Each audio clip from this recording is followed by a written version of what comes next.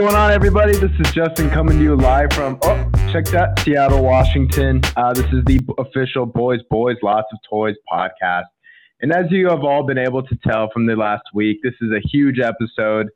We go through our usual sports headlines this week, but we have a massive interview with Brandon Bailey, star pitcher for the Gonzaga Bulldogs, now with the Houston Astros. Definitely tune into that interview.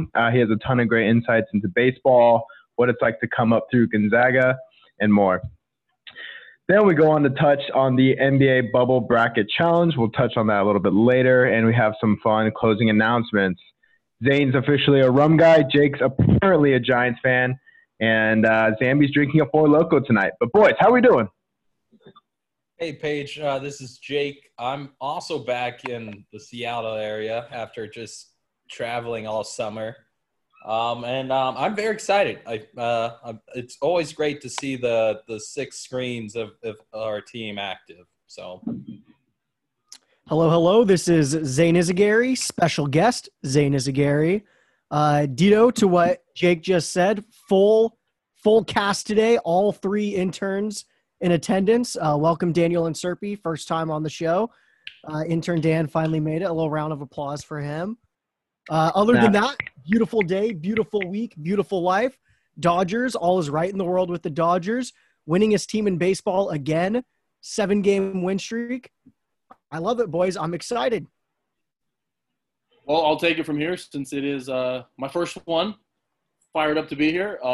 I did nothing but watch basketball all day. I think I was outside for a collective 3 minutes. It is just now under 100 degrees here in Porter Ranch, California. So it's a hot one, boys. But we're staying cool. We're watching some hoops and couldn't be happier for this episode. We got a big one coming, so let's go. What's up, squad? This is Cooper coming at you live from Portland, coming off a little R&R in the great state of Minnesota. So excited to be back and get cooking again, so let's go. What up? It's Zambi. They are correct. I did get a peach Four Loko. I was kind of worried about the cashier. I also got a Red Bull at the same time, and he gave me this look. So let's hop into the show and get it going. All righty. Yep. That's the boys crew right there. You love to hear that. I guess we can just dive right into it. Dan, you want to give us that first headline? Let's go, baby. Obviously, Bubble is kind of dominating things right now. Like we said, we'll get into that a little later. But the big story that's got some ties near and dear to our J. Page's heart, your boy, Fernando Tatis Jr., has broken the baseball world. He has. And this, as you said, this is near and dear to my heart. And I did a lot of reflecting on the whole thing because I was mad. I was mad at the old baseball heads. I was mad at our manager. I was mad at the Rangers. And the way everything played out today, I'm a little cool. Cooler heads will prevail. But initially, I was thinking something along the lines of, what the fuck? Fuck these unwritten rules. If you really want to take the bat out of the most exciting player in baseball's hands right now, go ahead and do that. It's not going to help with your viewership. It's not going to help develop, the next generation of baseball fans. And that's kind of that. But, our manager came out and he said, that was a mistake to, give Tatis the red light there. And, he still swung, which is why he's a legend. But, I don't know. The boys looked unified today. They played well. And all we can do is move on. So, yeah, it was a lot. Someone has to explain to me this 3-0 unspoken rule. Because yes. I'm always learning about baseball. So why can't you swing when the count is 3-0? All right, well, I wasn't expecting to go there now, but I guess this will be our first Explain It to Jake segment part 1. Well, I feel like this is a good one to start off with, self-esteem wise. If it's an unspoken rule, literally, I shouldn't have heard of it because it's this goes into a larger baseball theme of just the unwritten rules. And so basically the idea behind, what the Rangers were upset here is they were down big. I think it was the 8th or 9th inning. They're basically a wounded dog at this point in the game. The bases were loaded, and Fernando Tatis Jr. had a 3-0 count. Now, typically in baseball, when the count is 3-0, you take. Like, it's kind of rare, unless you're a beast, which Tatis is, you're taking. So I think he's swinging regardless of the situation. But in the eyes of the Rangers, they felt like a wounded dog, basically. And instead of, taking that, which I think would have been a ball, I don't think it was a strike anyways. It was borderline, but that's basically the idea, is that the Rangers were dead or dying, and Tatis, they felt like he kind of pimped them, essentially. Yeah. John Boy did a great video on this, actually. And then there's I didn't know there's an actual number. They say after the 6th inning, if you're up 6 runs, you're supposed to take 3-0, which it doesn't make sense because the team you're playing is going to do their best to try and come back into the game. And the Rangers manager said, yeah, we're going to still have our good at-bats. We're going to work the counts. We're going to try and come back. It's like, well, why should we stop then? And right now our bullpen is absolute crap, as the Dodgers fans saw. And so it's like, well, we got to tack on as many runs as we can. So it's tired. Throwing at the next guy, it's tired.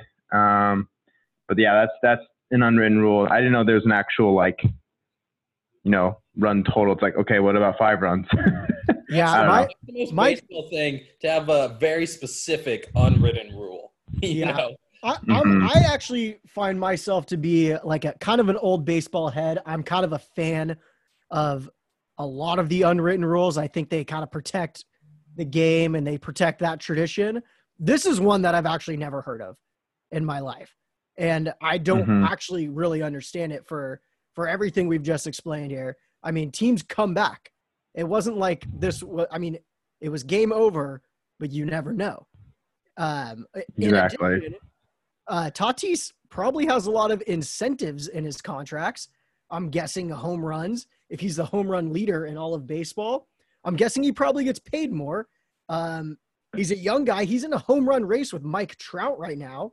And so the one thing I kind of get is if the manager actually gave him the red light sign and Tatis acknowledged that he got that red light sign and directly disobeyed a coach's order. That goes on to it. That's a whole different story to me.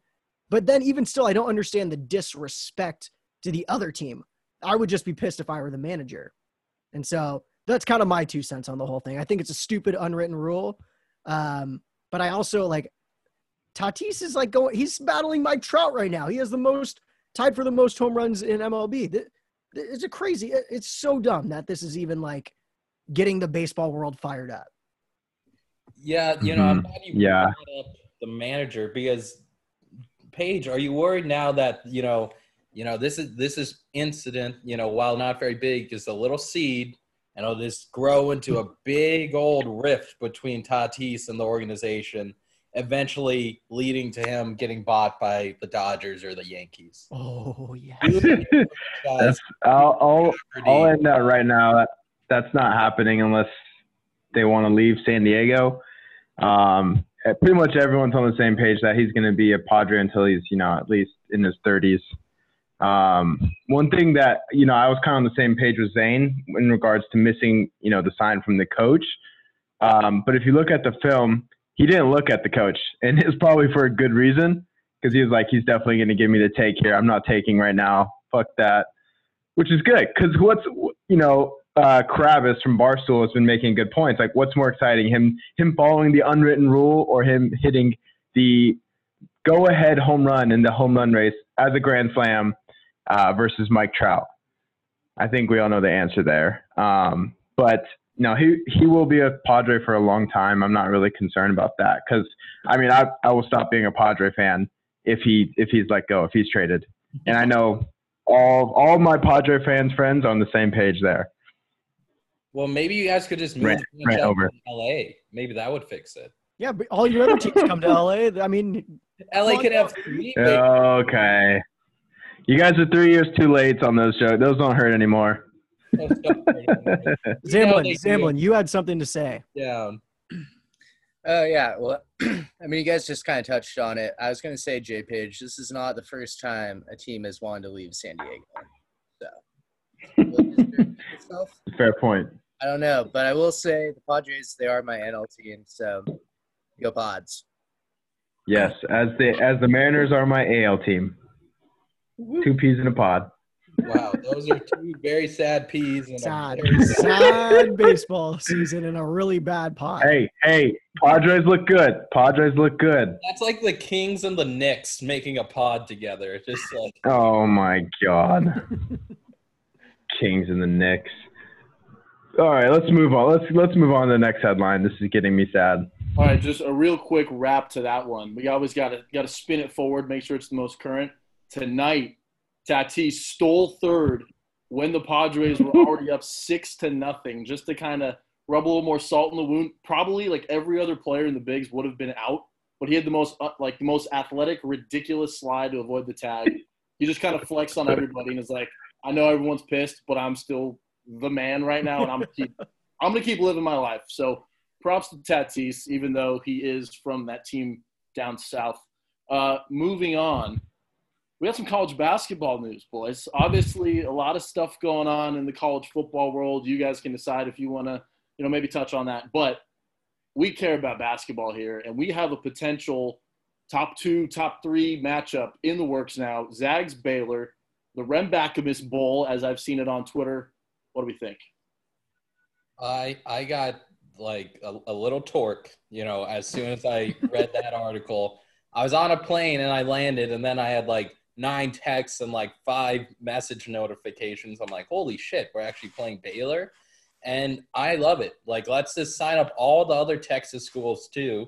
We already have Tech on the schedule. Do we have Texas this year? Yeah, Texas. We have everyone besides A&M. Let's take TCU. Let's throw them in the mix. Let's just be the king of Texas.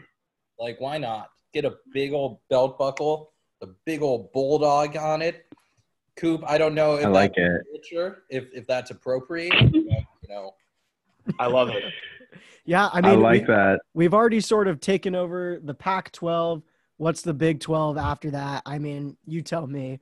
My take, so going back to the college football thing, super, super quickly, I will say for the past month, maybe month and a half, I've been on this show saying that they should just cancel college football. I want them to cancel college football to ensure we get basketball season. I didn't know it would hurt this much, boys. This was me trying to convince myself that I was okay without college football, and I'm not afraid to come out and say I was wrong. It hurts. It sucks. That's pretty much my take on it. Is it sucks no matter which way you slice it. It looks like we might still have some college football. I might have to be an SEC guy now. I think I might. I'm a Coach O guy. I'm also a Mike Leach guy. I hear Lane Kiffin's still down there, so that's to come. Basketball wise, great news for the Zags to get Baylor. I think that's freaking awesome. I was heartbroken when the Pac-12 came out and announced they weren't playing basketball until 2021. Everyone knows I would have loved to see the Trojans and the Zags go at it. Would have been rooting for the Zags. I know a lot of people out there still think I'd be cheering for USC. That is not the case. I went to Gonzaga. I'm a Gonzaga fan. But if USC won, I'd be happy for them. I wouldn't be as mad.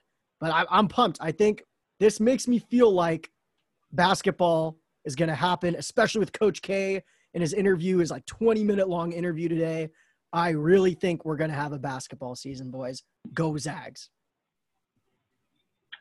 Absolutely.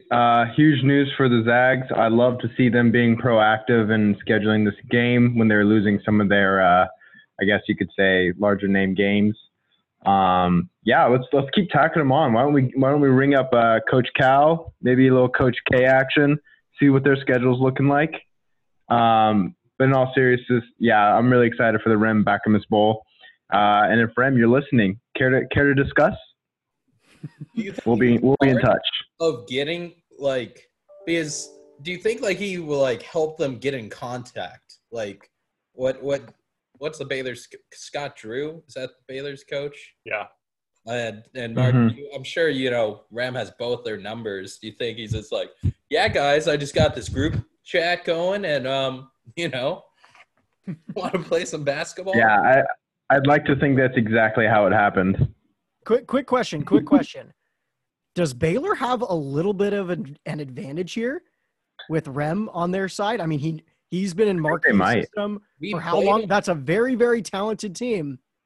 We played him 2 years ago when Rem was on the coaching staff, and Brandon Clark That's true. exposed them. Well, That's fair.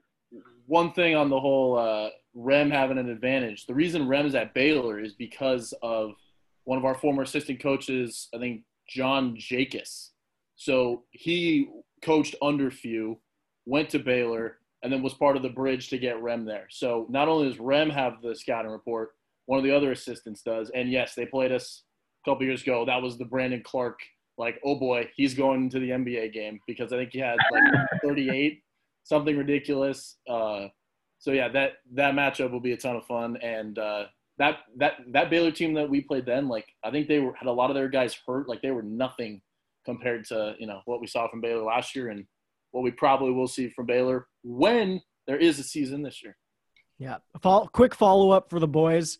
I guess we could just go around the horn here. Everyone can say a different team maybe. If you had to pick one more team for Gonzaga to schedule a game with, anyone at all, except for Pac-12, obviously, and I think Big Ten too, right? Or they're out until 2021? Big Ten still, their basketball season still. Okay, so count the Big Ten. If you could pick one team, who would it be? I'll go first. Duke. I want to play Duke. Low-hanging fruit. Yep. I'll get it out of the way. I'll go next. I'd love to play Villanova. I know they're returning a lot of starters, and I like that. I like that matchup. Jesuit matchup, right? Mm-hmm. I like it. Yeah. For me, I would say Kentucky, just because I want to say Kansas, but we're playing Kansas in a 2-game series, starting the year after this one. So I just want us to, slap around Baylor. Then we've already beaten Duke and UNC in the last 2 years. Then we'll beat Kentucky this year. And we'll beat Kansas twice. And then we'll rule the world. They don't play anyone argument is really falling apart. I'll go off the board here. Give me a little Luka Garza at Iowa. I want to see Ballo, Timmy against the freaking Anthony Davis-like unibrow for Iowa. Quite have the unibrow. They're just so thick. They're both independent. I mean, I'll say it. I want to see Florida. I want that Nemhart revenge game. Ooh. And just have them go off. Florida beat us in the PK 80, right? In that overtime game. Nemhart wouldn't be able to play this year, would he? No, but still, just send him a Still a revenge game. Bench, though. Don't even need him. Don't even need him to beat you. We'll take your player and we'll beat you. Yep. And we'll steal your girlfriend too. I think mine definitely has to be Butler, simply because of the whole brother-sister rivalry I have going on there. Sister still likes to hang that over my head time to time. The last time we played them, of course, was, I believe, when was that? 2012. It was when we were ranked 1, right? And then, yeah, it was our first time being ranked number 1, and yeah, we lost that game off the Stockton turnover. So, God, I'd like to have that one back. Do you remember those beauties that they wore that game? 5'11". No. Were they black unis? Dude, they were like these alternate that we've worn one time. They are sick as hell. I don't know if they're black or like a dark blue. Don't they say Go Zags or something? They might say Go Zags in the back. No, I mean, all of our jerseys had Go Zags in the number font early on, but they were sick as hell. I recommend everyone. What year is it? This was 2012, 2013. Gonzaga versus. Look up those jerseys. Just don't look up that game because it does not have a good outcome. Spoiler alert for any fans. I'm trying to find it. I can't find the jerseys, but we'll look into that later. Of possible teams, though. I like it. Should we go to headline 3 to to get this thing wrapped? Let's do it. Let's do it. All right. Well, it's kind of a headline, just kind of a statement. If you come on this podcast, you will have success, because our number one professional athlete guest, Brandon Bailey, after talking to us, went out and he got a career high 3 strikeouts. So Bailey, baby, repping the Zags. If you come on the pod, you will succeed. What do we think, boys? Yeah, I mean, no surprise. I think we all expected this. Coming into the pod, he had thrown 1 strikeout in 4 appearances. Coming out of the pod, I mean, he tripled that number in just one game. So success breeds success. If he comes on the pod again, it'll be probably 9 strikeouts. Yeah. And then by the time he does it one more time, 27 strikeouts. Like, Perfect game, baby. Perfect game. Game, Jake. You might learn about that too. What? Nothing. Oh, perfect game. Hey, I don't need the sass from the interns. Baseball okay? terms. Baseball You're, terms. you're a video guy and news guy. God. I'm just Jake's getting hazed. You love to see it. classic. Yep. No surprise here. I believe everyone on this podcast who's come on before as a guest has had success. And yeah, so if you want to really just up your career, maybe pad the stats a little, whatever it is, come on the pod. Quick honorable mention too. Same topic with Gonzaga baseball. We are a baseball school now, apparently. Marco Gonzalez faced the vaunted Dodgers lineup today. I checked. Last I saw, he had 9 strikeouts against that lineup. So good on you, Marco. Zag baseball. Great day to be a Zag. And that concludes the headlines. Well done, Dan. Well done. Breaking news right now, though. I'm watching the Lakers-Blazers game. It looks like Dwight Howard dunked it so hard that the backboard and rim of the basket is like tilted. So now they've paused the game. Yeah, this is a problem. I'm seeing this now too, Jake. This reminds me of Zane's ridiculous Final Four scenario where the whole arena would collapse or something. And Oh, this was my this is when BYU and UCLA would play each other. And everyone just died on the court because everything. Yes. And then USC and Gonzaga would face off in the championship. Okay. Nice. Yeah, Dwight Howard.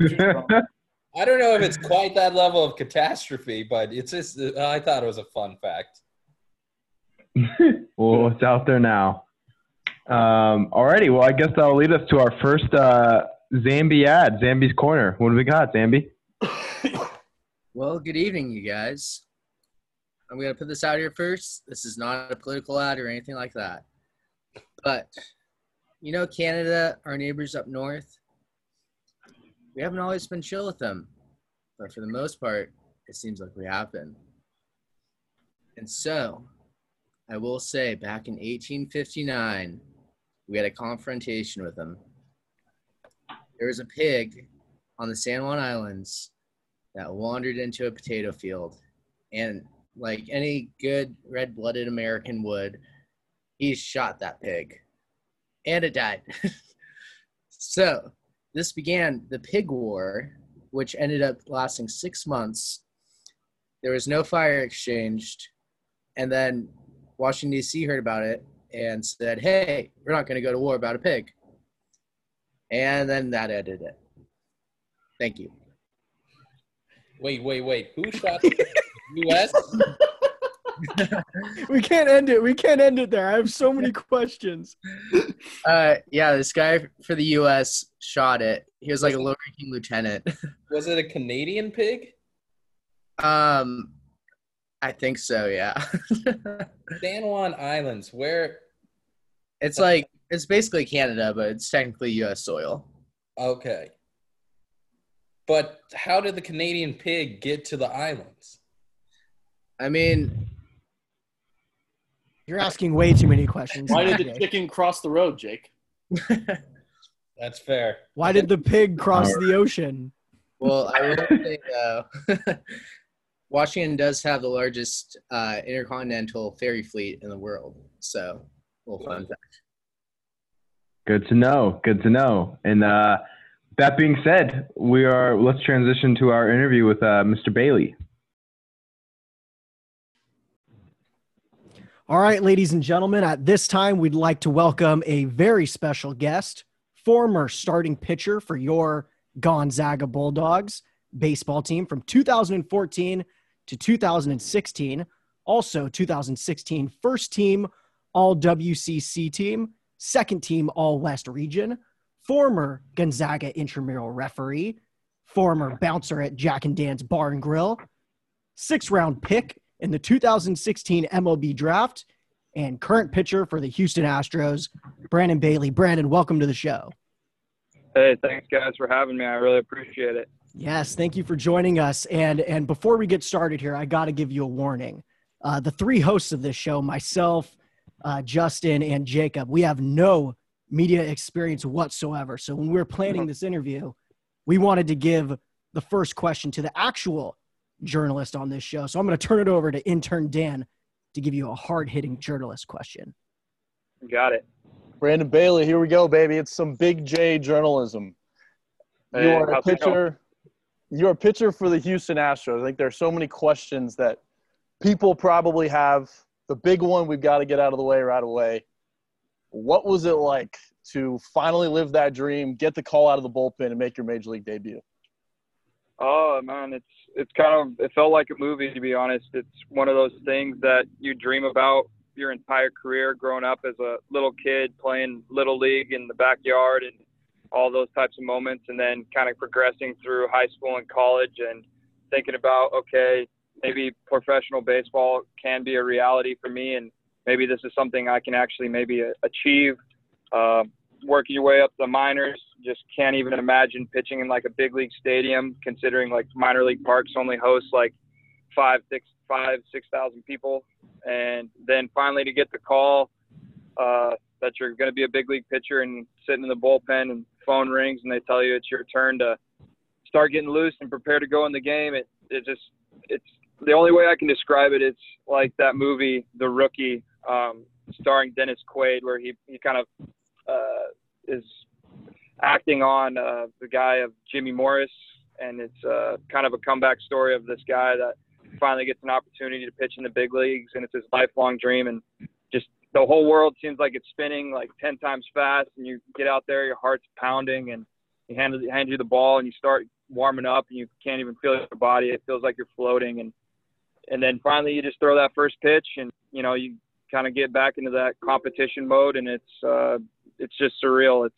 It's something I'll never forget, and it's a moment and a feeling that I'll cherish forever, truly. What was that conversation like, just like with, the bullpen coach, your pitching coach, like that second that happened? Like, what exactly did he say to you? Yeah, I was just sitting there in the bullpen. Right at the time, the Mariners were up 7-5 going, I think, into the ninth inning, and phone rings, and they're like, Bailey's got the ninth, and he points at me and tosses me a ball, and he was like, you got the ninth, and we've got I forget who was leading off. I think it was Evan White leading off, right-hander. Then you've got Marmolejos, lefty, and then Lopez, I think. I can't remember his name, and righty. So he kind of gave me the scouting breakdown of each, just some quick notes to kind of take into consideration as I was getting loose. And, it was nice because I had a full half inning to prepare, and it wasn't like a situation where I had to rush to get loose. I had some time to kind of get my feelings and my emotions and my nerves kind of all in order and kind of get ready for that opportunity to pitch. And it was a pretty cool moment, to say the least. Yeah, that's awesome. And I think what a lot of people, it's not your major league debut, but in spring training, you have a blog and you read about sort of that experience getting called out there in a blog entitled Fastball, Curveball, Slider, Changeup. And this is, I think everyone on the podcast is familiar with that, and we think it's a hilarious story. But would you mind giving our viewers and our listeners a glimpse into that? Yeah, so I had recently just been traded from the Oakland A's to the Houston Astros in the winter of 2017, right after the Astros won the World Series. And it was my first spring training with Houston. It was February of 2018. I had I had reported to camp a week earlier, and I was a minor league guy. I've never pitched above high A in the minor league, so I was still very early into my development. And I got the opportunity to be a part of what's called mini camp. And basically what mini camp is, it's a few minor leaguers that they invite to spring training a little bit early. Minor league camp usually starts in early March. So we show up about a week after big league camp starts, and we're basically there just to offer any assistance to big league camp any way we can. We'll help out with some drills. We'll get our own practice work in, but then we also get the opportunity to back up some big league games. So what that means is the big league roster will kind of go out and pitch, and especially in those first few games of spring training, like your starting pitchers will only pitch 1 or 2 innings, and then you've got about 6 or 7 bullpen guys that will get their work in. And usually it's like the 8th and the 9th. You need an extra pitcher or 2. So that's where the mini camp guys kind of come into play. And so my first week of spring training, I really wasn't expecting. I was like, I'm the new guy. Like, yeah, I'm in mini camp, but there's no way that I'll actually get a pitch in any of these big league games. I'll probably just hang out in the bullpen, kick my feet up, watch Justin Verlander and some of these great pitchers pitch, and just kind of get my feet wet and get to know some of the guys. My first game getting called up over to back up a big league game, I get there and I walk into the bullpen, and the bullpen coach is like, "Hey, you're Bailey, right?" I was like, "Yes, sir." He was like, "Yeah, so if Verlander or Hector Rendon in these first 3 or 4 innings get into any trouble, you'll come in and clean up the mess, okay?" And my heart just started racing so fast. I started sweating. And I was like, that freak out moment, like, you look in the bullpen and there's all these other guys like, Brad Peacock, Chris Davinsky, some of these veteran level pitchers, and like that haven't even pitched in the game yet. And they're telling me like, "Hey, like you might be getting in like the third or the fourth." And, like I said, I'm, 22-year-old kid that is just in awe of all of these like all-star big leaguers that are coming off a World Series victory. And here I am, like, this kid from Gonzaga University that, just absolutely in shock that I'm even in the bullpen first off, let alone to potentially even actually pitch in the game. And so then I watch, Justin Verlander warm up, and I'm thinking to myself, I was like, I have no business being on this field right now. Like, what am I doing? Like, I love this sport, but this guy is probably the best pitcher of our generation, and he's the starting pitcher, and I'm in the bullpen, technically his teammate for a day. And just watching him pitch, he goes out there, throws 96, 97, curveball, slider, just like absolutely disgusting, strikes out, I think 4 of the 6 guys he faces, makes it look easy. And then Hector Rendon, who's an established big leaguer, who's now with the Arizona Diamondbacks in their bullpen, he goes out there and he kind of struggles a little bit. I think he gave up a few hits, walked a guy, kind of starts struggling, and sure as shit, the phone rings. And I'm like, oh my God, this is not happening right now. And they're like, "Bailey, get loose." And I was like, this is not real right now. What is going on? And so I get up on the mound, and my first pitch, like, I just absolutely sail it. It almost goes out of the bullpen because I'm so nervous. And everyone's just like, that moment they're like looking at you like, what the heck is this kid doing? Like, what is going on?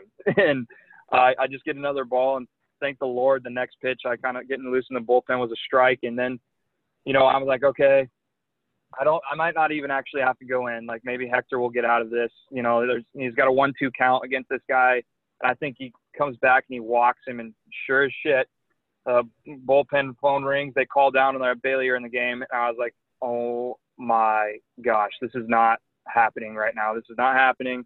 And I run out on the field, and Max Stassi and AJ Hinch, the manager and the catcher, are there waiting for me on the mound. And here's Jose Altuve, Alex Bregman, Carlos Correa, and Yuli Gurriel literally standing there too. And I walk up, and Max Stassi's like, "Hey man, like, nice to meet you. I'm Stas. Like, I'm a catcher. So like, what pitches?" Or he's like, he didn't say what pitches. He's like, "What's your name?" And I was just like, so nervous. I just said, "Fastball, curveball, slider, change." He just started busting out laughing. He was like, "All right, man, let's go get him. Like, what do you want to do with the runner on second?" I was like, "Chase the 2. He's like, "Okay, let's do it." And I didn't even tell him my name. I was so nervous that I just said fastball, curveball, slider, change. And Yeah, and then the next moment was a blur. I think I threw 2 fastballs, got the guy to ground out and got out of it, and go into the dugout. And AJ Hinch was like, "Do you want to pitch another one?" And I was like, "I mean, absolutely." You know, and at that point, I felt a little bit less nervous because I was able to get out of the inning and go back out and throw a 3 up, 3 down, and it was just one of those moments. Again, just kind of like the big league debut at Minute Maid Park. It's something I'll never forget. It's just a crazy story.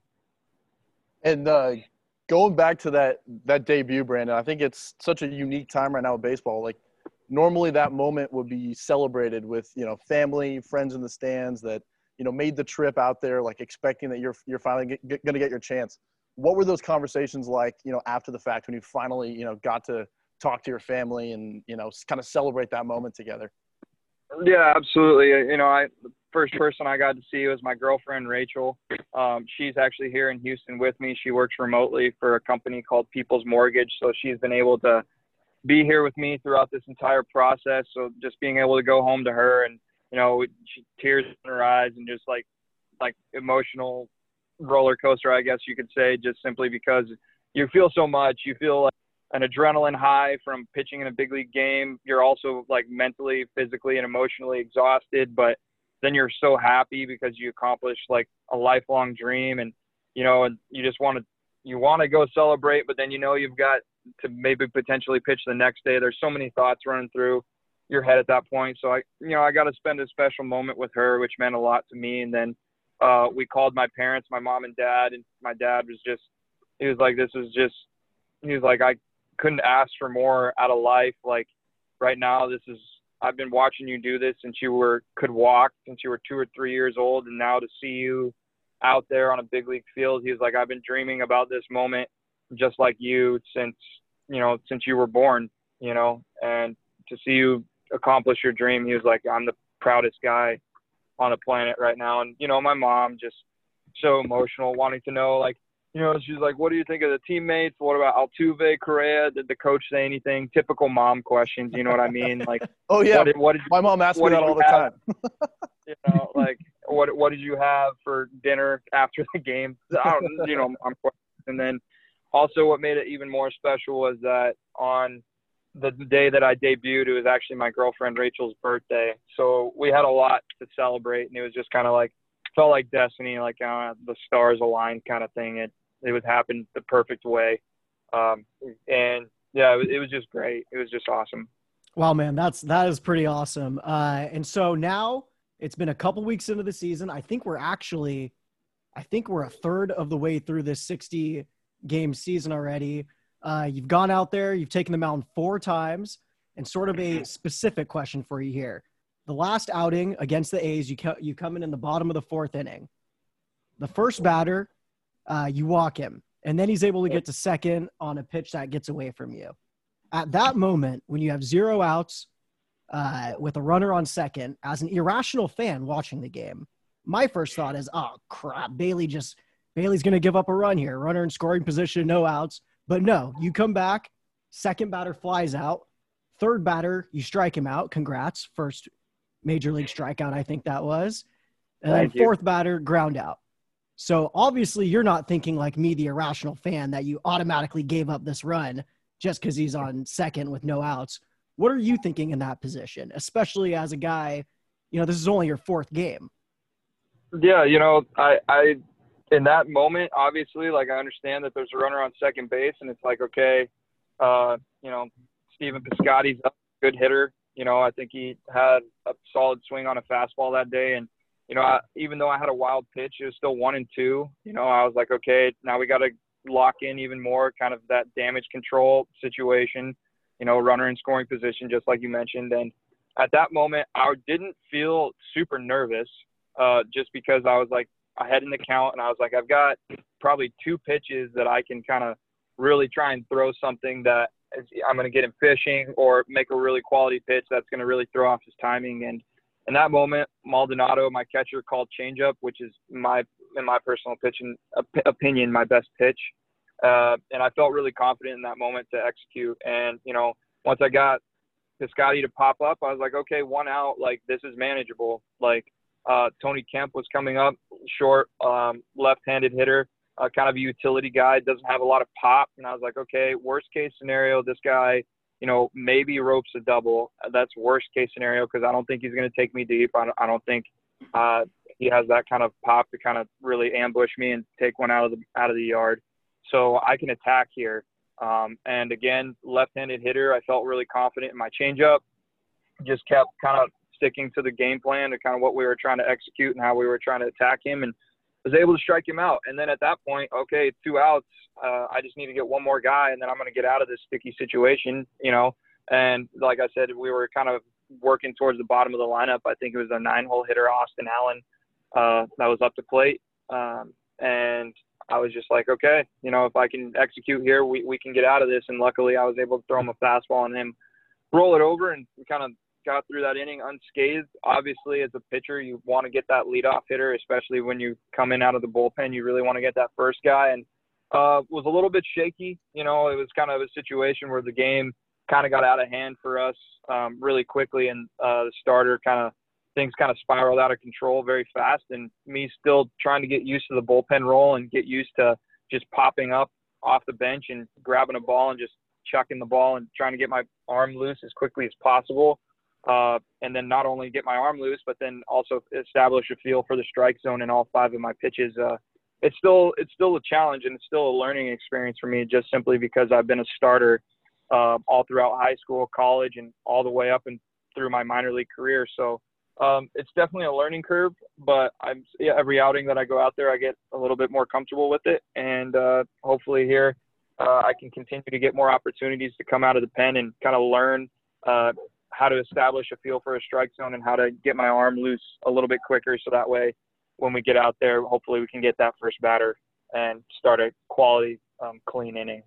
Yeah, that sounds like a better mindset than me just expecting that run to score. But for those of those listeners who don't know, you were drafted 2016 actually by the Oakland A's. And so does that feel differently when you're playing against a team that drafted you and then traded? And I know there was a whole what is it, Dan, the Rule 5 draft that came up. So what is that whole situation like? Ooh, that was loaded. Yeah, so just simply having the opportunity to play against some of the athletics minor league teams. Once I was traded over, we played the Midland Rockhounds, which is the AA affiliate for the Oakland A's, a lot during my time in Corpus Christi, Texas, with the Corpus Christi Hooks. So, kind of already getting used to competing against some of your former teammates, your former organization. I had those experiences prior to pitching in the big leagues, and obviously, once you're in the big leagues, it's kind of the center stage, as you might say, just simply because, it's nationally televised games, this and that, and the media tries to sometimes spin up like stories that make it just a little bit more intriguing, which is kind of what happened. And, for me, it was more so I wasn't thinking about, this is my former team, this and that. I was thinking, okay, my job is to try and come out here and kind of limit the damage. We're already down. The game is not out of reach yet. Like, if I'm able to throw a couple of zeros here, like, we might be able to make a comeback. And that's what I was focused on. I think when you get out on the bump as a competitor and as a pitcher especially, you kind of get lost in that the cat and mouse game, or the chess game, as you will. Each count offers a different situation. Each hitter that's up to bat offers a different challenge. And, runners on base, are they fast? Are they not? Those types of situations kind of all start flowing through your head, and you don't really think about anything else but trying to execute whatever task is in front of you. So in that moment, no, I really wasn't thinking about it. But unfortunately, I had a fastball kind of get away from me from Ramon Laureano in my second inning. And what a lot of people think is that I was intentionally trying to hit Ramon, but that wasn't the case. I had a runner on first base, so and nobody out. And me being a rookie, every single outing that I have, I'm trying to continue to show that, I belong up here, that I'm trying to earn a spot in this bullpen, because as you guys know, nothing's guaranteed. I could get sent back down to the minors at any point. So for the media to say that I intentionally hit Ramon is absurd because, one, like I said, like I'm a rookie. I'm trying to earn my job and keep my job. But two, I'm a rookie and I don't feel like I have enough confidence to be like, okay, yeah, I'm going to purposely hit this guy even though I got a runner on first base, nobody out. But I can work out of this, runners on first and second with Matt Chapman, Matt Olson, and Mark Canna coming up. I'll be fine. Absolutely not. I was just simply trying to throw a fastball inside because that's kind of what the scouting report was telling me to do. And, I kind of let it slip away and got in there and unfortunately hit the guy. But and it's even more unfortunate that that's the guy that I was traded for because, the media had a heyday with it. But, in that moment, that was the first time once I hit him, that was the first time I was like, man, the media is probably going to have a heyday with that one.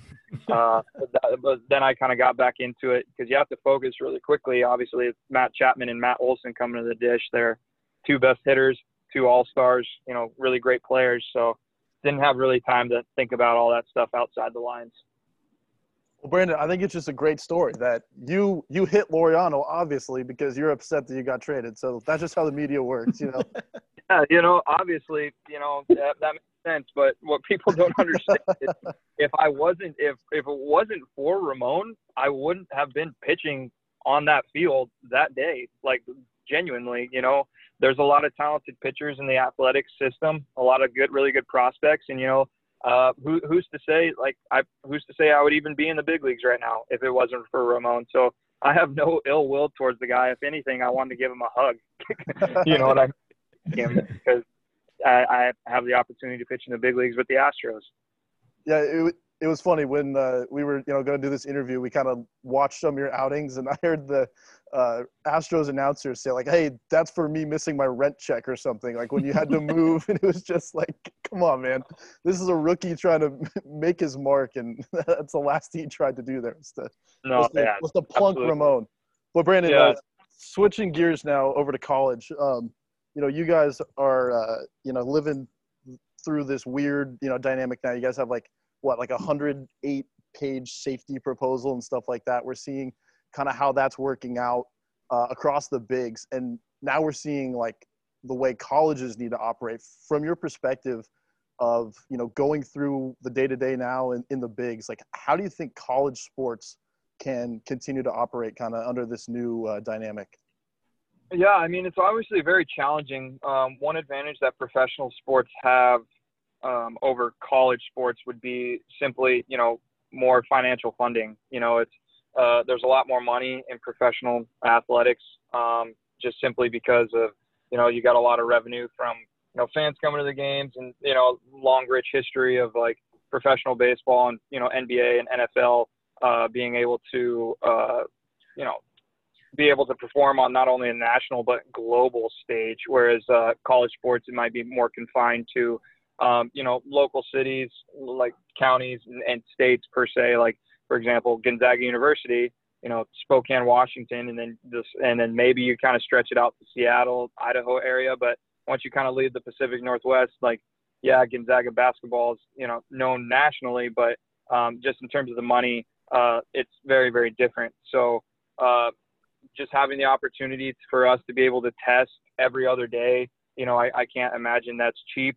But I think if college athletics is able to do a good job of, trying to limit capacity and workout rooms, practices, spacing out practice times, to be able to have small number of athletes working at similar times.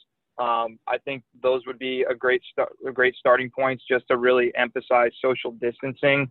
And I think also just being able to kind of teach athletes like how to properly use PPE, protective equipment, emphasizing like sanitizing and good sanitation and just good hygiene, things of that nature. If you can, wear gloves as much as you possibly can, masks at all times unless you're doing exerting like intense physical activity. I know that's one change that the MLB has made to their original 108-page proposal, is that now during games it's required that players wear masks and try to socially distance at all times unless they're actually out on the field performing like intense physical activities. So for us, like in the locker rooms, like every locker's, you know, spaced out 6 feet apart. We can't like have more than like, you know, 4 or 5 guys in the shower at a time, you know, and again, socially distanced, same with bathrooms, same with training rooms, weight rooms. So I think in terms of like just getting creative in terms of like scheduling and trying to space out athletes, practicing and training, at different times throughout the day. And obviously on game days, you're going to have to be, a little bit more creative because, you know, you have everybody showing up to the field at the same time. But I think if you kind of follow the protocols that are being put in place by some of these professional sports, for example, you know, baseball, if we're not playing in the game, we're required to sit in the stands, sit 6 feet apart. That was kind of hard to say for some reason right there. But you guys kind of get the idea, you know, like it's not necessarily about like we need to be like spend all this money on testing and like having people come in and completely like desanitize like the equipment and stuff. You can do that on your own. You know, if you just like when you're working out, having like a pack of like disinfectant wipes, you use equipment, you wipe it down, you know, and that you just don't even think about it. And it becomes like kind of second nature. And that's kind of what I've found too, is it's like, I don't even think about it anymore. It's like, okay, when I go into the dugout, the clubhouse, and I'm not doing anything, I have my mask on. You know, if I'm sitting in the bullpen, not doing anything, I have my mask on. Okay, it's time for me to throw. It's time for me to run.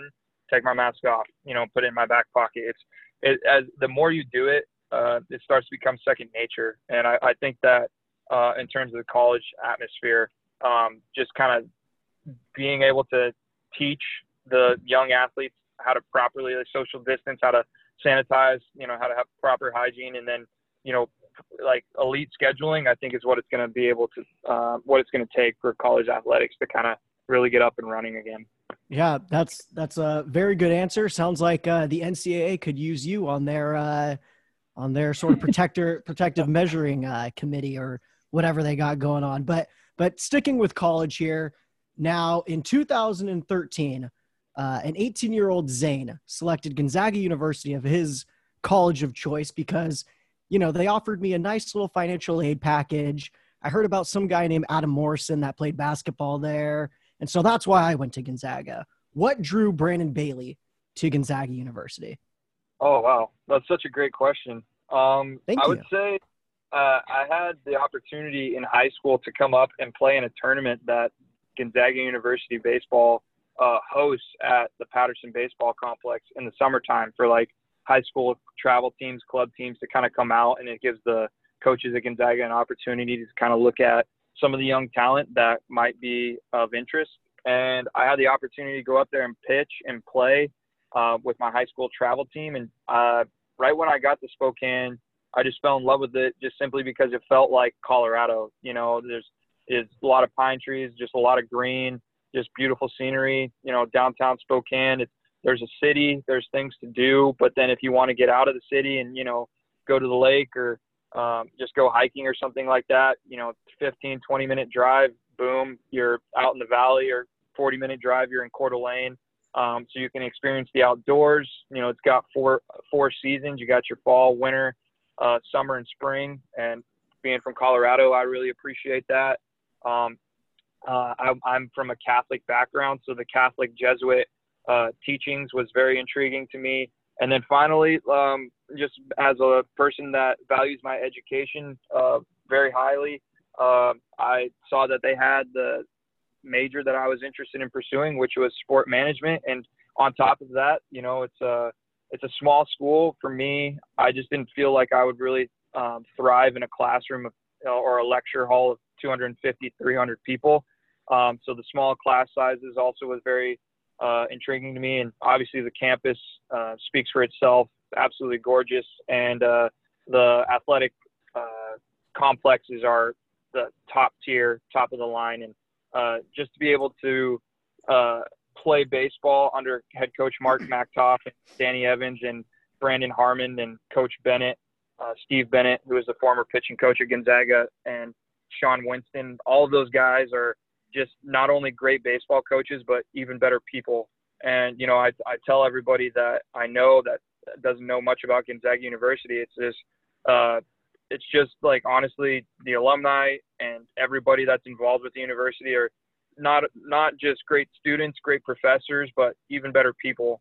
And, it means a lot to be a Zag, and to be a Zag means a lot of different things. And it's just a great place to play baseball, but then also go to school, just because I not only got better at athletics, I not only grew as a student, but I became an even better person because of Gonzaga University and the people that are involved with the university. So, those are just a few reasons why I chose Gonzaga. Love that answer. Pretty good reasons. Now, when people think of Gonzaga, obviously a lot of times they jump right to the basketball team. It's kind of a basketball school. There's no secret there. But slowly, the baseball team at Gonzaga also seems to be putting its mark on the school. We have quite a few professional baseball players now. Yourself, Marco Gonzalez are in the league. Wyatt Mills, Taylor Jones, they're all also professionally playing baseball right now. What is it like to be a baseball player at what is thought to be a basketball school? And what is that sort of brotherhood of professional baseball players that went to Gonzaga like? Because we see it with the professional basketball players. So what is that like as a baseball player at Gonzaga? Yeah, absolutely. I think for all of us that arrived on campus as, young freshmen Gonzaga baseball players, we obviously all just really appreciate what the basketball program has been able to accomplish, and what Coach Few and the rest of the coaching staff, how they've been able to leave their mark not only on Spokane and the state of Washington, but on the national level.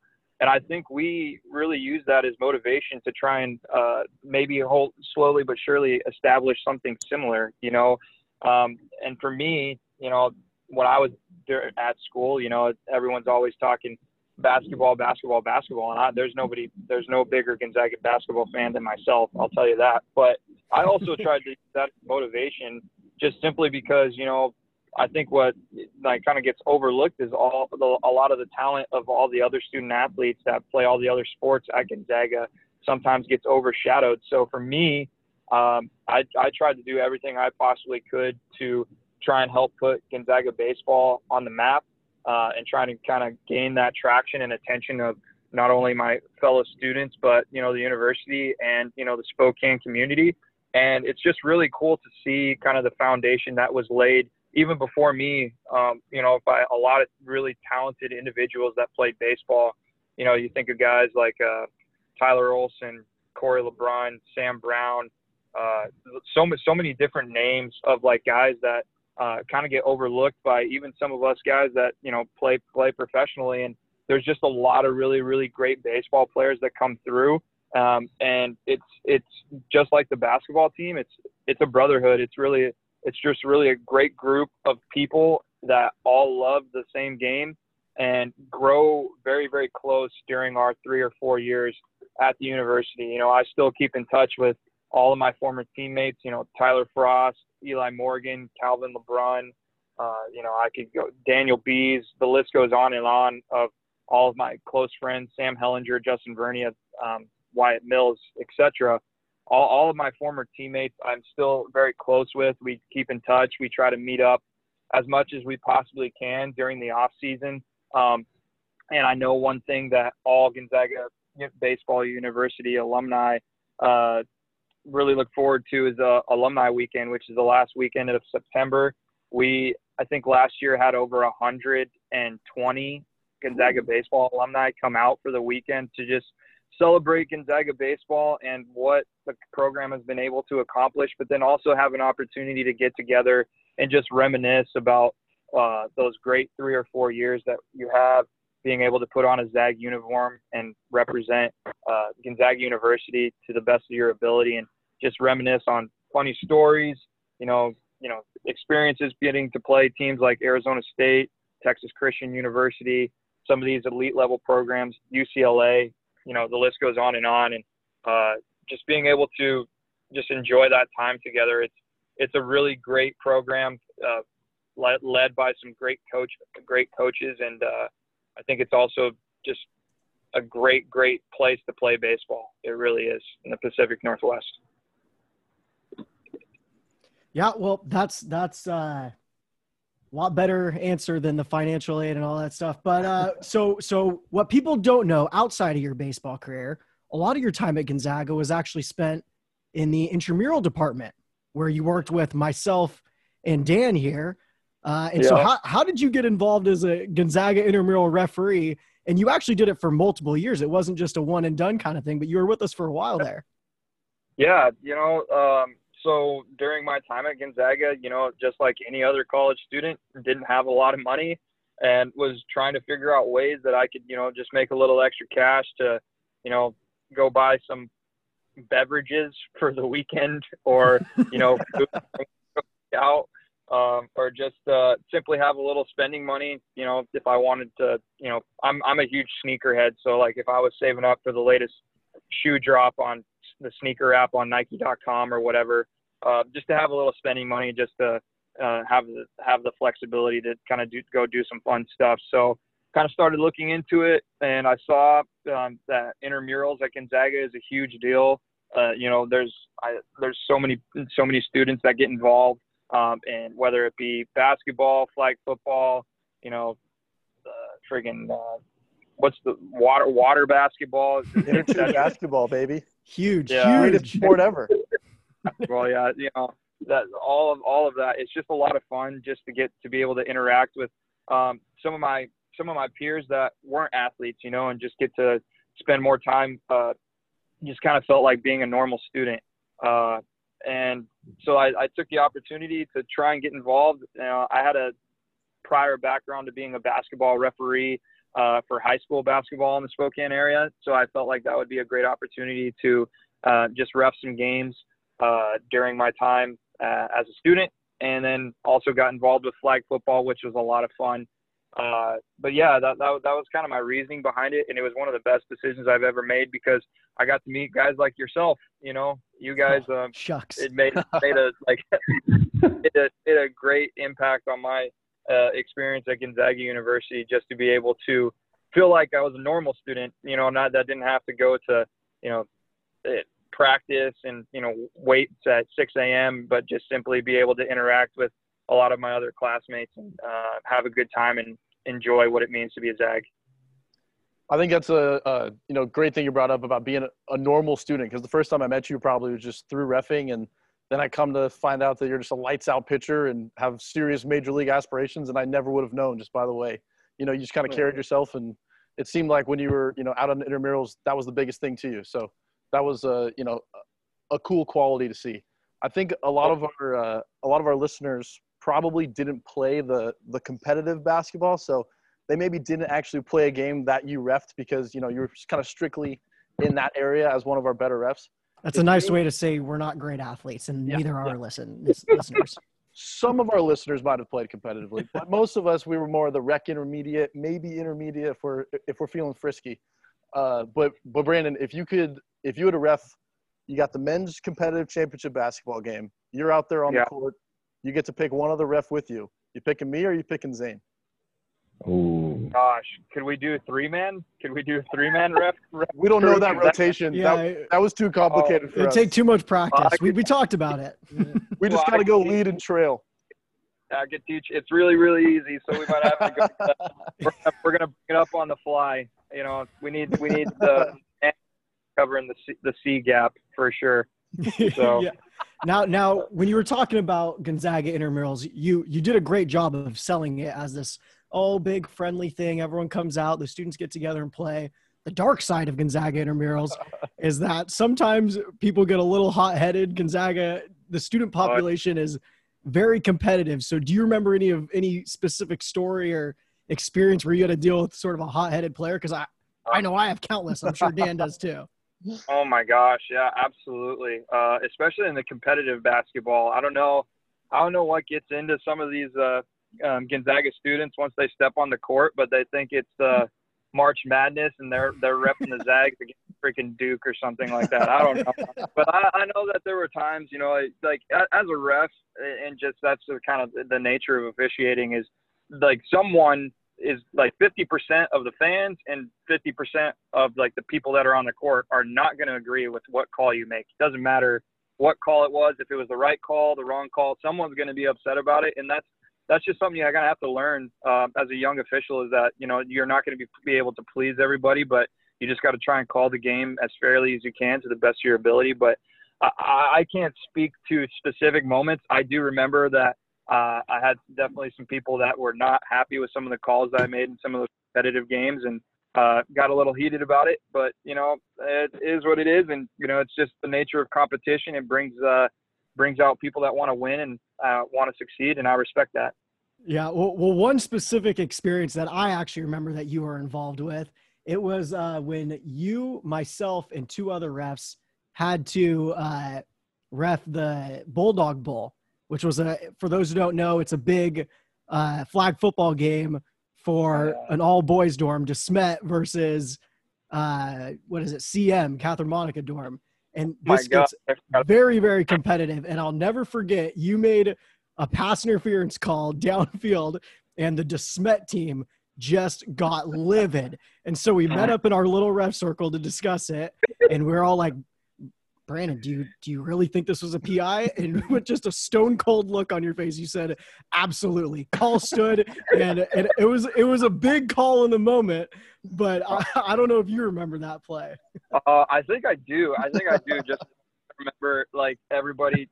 I was a CM guy myself. You know, I spent my freshman year in CM, and I remember all of the DeSmet people knew that I was from CM, and they thought that I was like biased towards wanting CM to win the game. And here I am, just like, I have no stake in this game. I could care less. Just here to make my, what was it, $11 an hour? Like, I don't really care. Like, you know, so for me, it was funny that they were actually, like, one, taking it so to heart that they were just absolutely livid with me, and two, trying to, like, say that I was biased or an unfair ref and that I wanted CM to win. And here, I think I was like a junior at the time. You know, I was like, I don't care, like, what freshman, you know, whatever. It doesn't matter. You know, I'm just here to try and make a little bit of money. Jeez. Well, you did a great job in that game, and you had to fill in for me because I was told that I was a bad representative of both dorms, so I was not allowed to partake in it. So we called Brandon off the bench, and he did a hell of a job. So great job, Bailey. I was very proud watching you that night. There we go. All right. Hey, Justin here. Looking to switch gears a little bit here, Brandon. Just to share a little bit about myself, I actually interned at a strength and conditioning gym down here in San Diego, focused on baseball performance. So I obviously saw you were working at Driveline. Really curious just to hear, you know, what your experience was like there, and, you know, learn a little bit more about, you know, what Kyle Body's like. He's definitely big on the Twitter sphere. So would love to hear about that. Yeah, absolutely. So I've been doing or being involved with Driveline baseball since I was actually a freshman in college. It was my freshman summer. I was playing for the Wenatchee Apple Sox, and one of my teammates, Drew Rasmussen, who is actually from Spokane, went on to play for the Oregon State Beavers, and now is with the Milwaukee Brewers organization. He was throwing plow balls against the outfield fence, and it kind of caught my attention just because I like to think of myself as an outside-the-box thinker in terms of player development and finding new ways to improve as an athlete, especially from the pitching performance side of things. And I went up to him and I asked him kind of what he was doing. He was like, it's this new program called Driveline. They're based out of Seattle. It's kind of for velocity development. And I was like, that's really interesting. I kind of want to check it out. So he gave me Kyle's information. I was able to schedule kind of a, what would you say, like kind of a breakdown or week-long kind of analysis situation where I would go in and kind of learn their protocols and learn the program. And they'd kind of teach me the practice and kind of what their thinking was behind it. So I was able to get out there in December of 2014 during winter break and kind of meet Kyle and meet some of the people that work there. And I just absolutely loved the program. It made a lot of sense, and I really appreciated their usage of data in order to try and help with the player development side of things. It's, you know, it's concrete, it's factual, it's numbers, and that I really appreciated that because it wasn't the whole stereotypical eyewash verbal cues that you get from, high school coaches sometimes, that they don't actually really know anything about player development or teaching like proper throwing mechanics. They're just telling you what they learned when they were a kid, and it could be like the furthest thing from the truth, but you do it anyways because that's what the coach says. So that's kind of how I got involved with Driveline. And then this past off season, I knew that that's where I wanted to be, just in terms of my personal development as an athlete. And my girlfriend and I decided to move to Seattle for the winter. Lived in an apartment about 10 minutes away from Driveline in Kent, Washington, just across the street from, what do you call it? What's that arena where the Seattle Thunderbirds play? Is anyone from Seattle in this group? It doesn't matter. But anyway, and then I decided that, if I was able to work at Driveline, then my training would be free. So Kyle, knowing that I had about 2 or 3 years of experience being an athlete at Driveline, he welcomed me with open arms as an intern there, which was a great opportunity for me to learn even more. I'm a big advocate for the idea that if you can teach something, that truly means that you know it very, very well. So for me to be able to teach other people about proper throwing mechanics or how to throw execute like a curveball grip or a changeup, etc., it helped me with my own personal development as well. So just having the opportunity to work there and be in that fast-paced environment where you're working with a number of different athletes every single day, having to follow up with reports and breakdowns of each athlete, offering them insight and kind of mechanical breakdowns and analysis of how they can improve and what their deficiencies are within their game. It was a lot of fun. I really enjoyed it, and I learned a lot from Kyle, and I'm extremely thankful for everything that he's done for me in my career. I truly wouldn't be here if it wasn't for Driveline Baseball and Kyle Bodie. Extremely great people at Driveline. They know what they're doing. They know their stuff. And I couldn't be more of an advocate for Driveline Baseball player development. Yeah, I think the whole Driveline thing is so fascinating right now because you're seeing, just this past offseason, so many like high profile big league pitchers are now going up there to study their own mechanics. I know as a Dodger fan, I know Kenley Jansen is one of the big names that just went up there this past season. So yeah, Kershaw was up there. Yeah, I Kershaw as well. Yep. It's a very, very cool program up there. But now I want to turn the attention to Cooper's quick hits right now. We're gonna have a couple of quick questions for you. So Cooper, take it away. What up, Brandon? So kind of sticking with the baseball theme to start out. My first question is, what is your all-time favorite strikeout? Yeah, wow. I'd probably have to say strikeout number 17 of the West Coast Conference Championship Tournament against BYU. That was probably that moment, one strikeout that I'll never forget. I think it was Colton Shaver, I believe, who ironically is now one of my teammates in the Astros organization. But obviously that's the most strikeouts I've ever had in a game, and it was a big game for the Zags trying to get to the NCAA tournament, and it was something I'll never forget. For those of you who didn't hear, that was strikeout number 17. That's wild. That's insane. Number 2 is, what is Verlander like? JV is actually a great guy. I haven't had too many opportunities to interact with him, unfortunately, just because, he went down with the forearm strain. But the day that I found out that I made the team, when I was leaving the stadium, he was just arriving, and I was kind of walking out the door. And he pulled me to the side. He was like, "Congratulations, man. I'm so happy for you. Welcome to the team. And let's get them tomorrow. Let's get the Mariners." I was like, "Wow, that's really cool." Just simply for a guy, I'm 25 That's incredible. Years old, like 40, 42 or however old he is, and he's still pitching as one of the top pitchers in the league. Just we'll go down, him or Kershaw is probably the best pitcher of our generation. And it's just surreal. He had a big smile on his face. He was genuinely happy for me, made me feel welcome, made me feel a part of the team right off the bat. So he's a great guy. Hoping to get to know him more over the next year or so. Yeah, and to kind of piggyback off that, have you had the pleasure of meeting Kate Upton yet? I have not had the pleasure of meeting my girlfriend Rachel, I'm sure. Maybe hopefully get lucky one of these days. Maybe go on a double date with JV and Kate. But Oh, let's go. Love that. From what I've heard is she doesn't come around very often, and obviously JV said that he's got a baby now, so I'm sure they've got their hands full or plenty busy. Yeah. Number 3 is who's taller, you or Jose Altuve? I am actually. I'm very. Let's go. So finally, I met somebody, a teammate that I'm actually taller than. That doesn't happen often.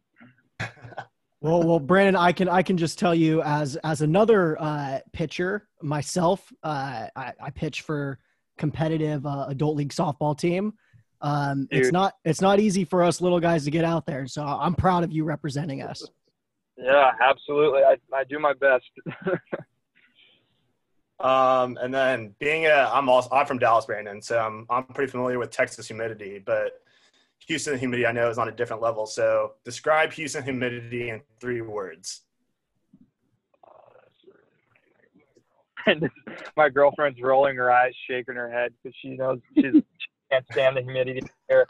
I'd say uncomfortable. What'd you say? It is terrible. Oh, it is terrible. I was going to say it fucking sucks.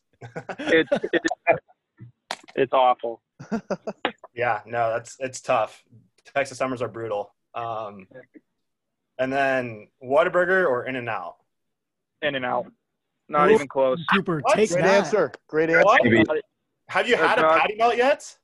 I've had the patty melt, but I don't. Honey butter chicken biscuits? What? I've had the honey butter chicken biscuit as well. Now, but here's the thing: if we are basing it off just the burger, in which a patty melt, I don't necessarily count as a Whataburger. Hence, it's a patty melt. It's a separate thing. If we're just comparing a Whataburger, a number 1 versus a double at In-N-Out, it's not even close. Now, what about, all right, let's compare spread to Whataburger spicy ketchup. The spicy ketchup, it doesn't taste like anything. It just tastes like ketchup. So it's got to be the spread. Brandon, you're losing some brownie points here, bud. Hey, Cooper, don't bud him. He's the one in the majors. I'm not. I don't get me wrong. I am a huge Whataburger fan. I've spent 2 seasons playing at Whataburger Field in Corpus Christi. So I appreciate Whataburger just as much as the next guy. But it is tough for Texans to hear. But if you're just comparing a Whataburger versus a double-double, the double-double wins every single time. It's just the truth. Great answer. All right. And last but not least, and I'll provide a little context to this one, is I think most people would agree that for a baseball game and opening day in particular, that you're eating foods like pizza, hot dogs, peanuts, obviously beer. So basically your baseball food pyramid, your food pyramid. However, we had a couple members of this podcast for opening day partake in a wine and cheese night. And so my question to you, Brandon, is do you find charcuterie to be a socially acceptable opening day meal? I think if you want to have some prosciutto and a glass of wine and watch a baseball game, more power to you. You know what? Man. Thank you, Bailey. Don't you try food shaming me, Cooper. Don't you food shame me. Let's make baseball fun again. However you want to watch the game, if you want to have a hot dog and mustard and all the good stuff and all that, that's great. But if you want a beer, awesome. But if you want prosciutto and some wine, some red wine, I know Zane, if you want to come watch a game with Rachel, that's what she does every night. She cracks open a bottle of freaking what do you call it? Chronology or just red wine in general. She just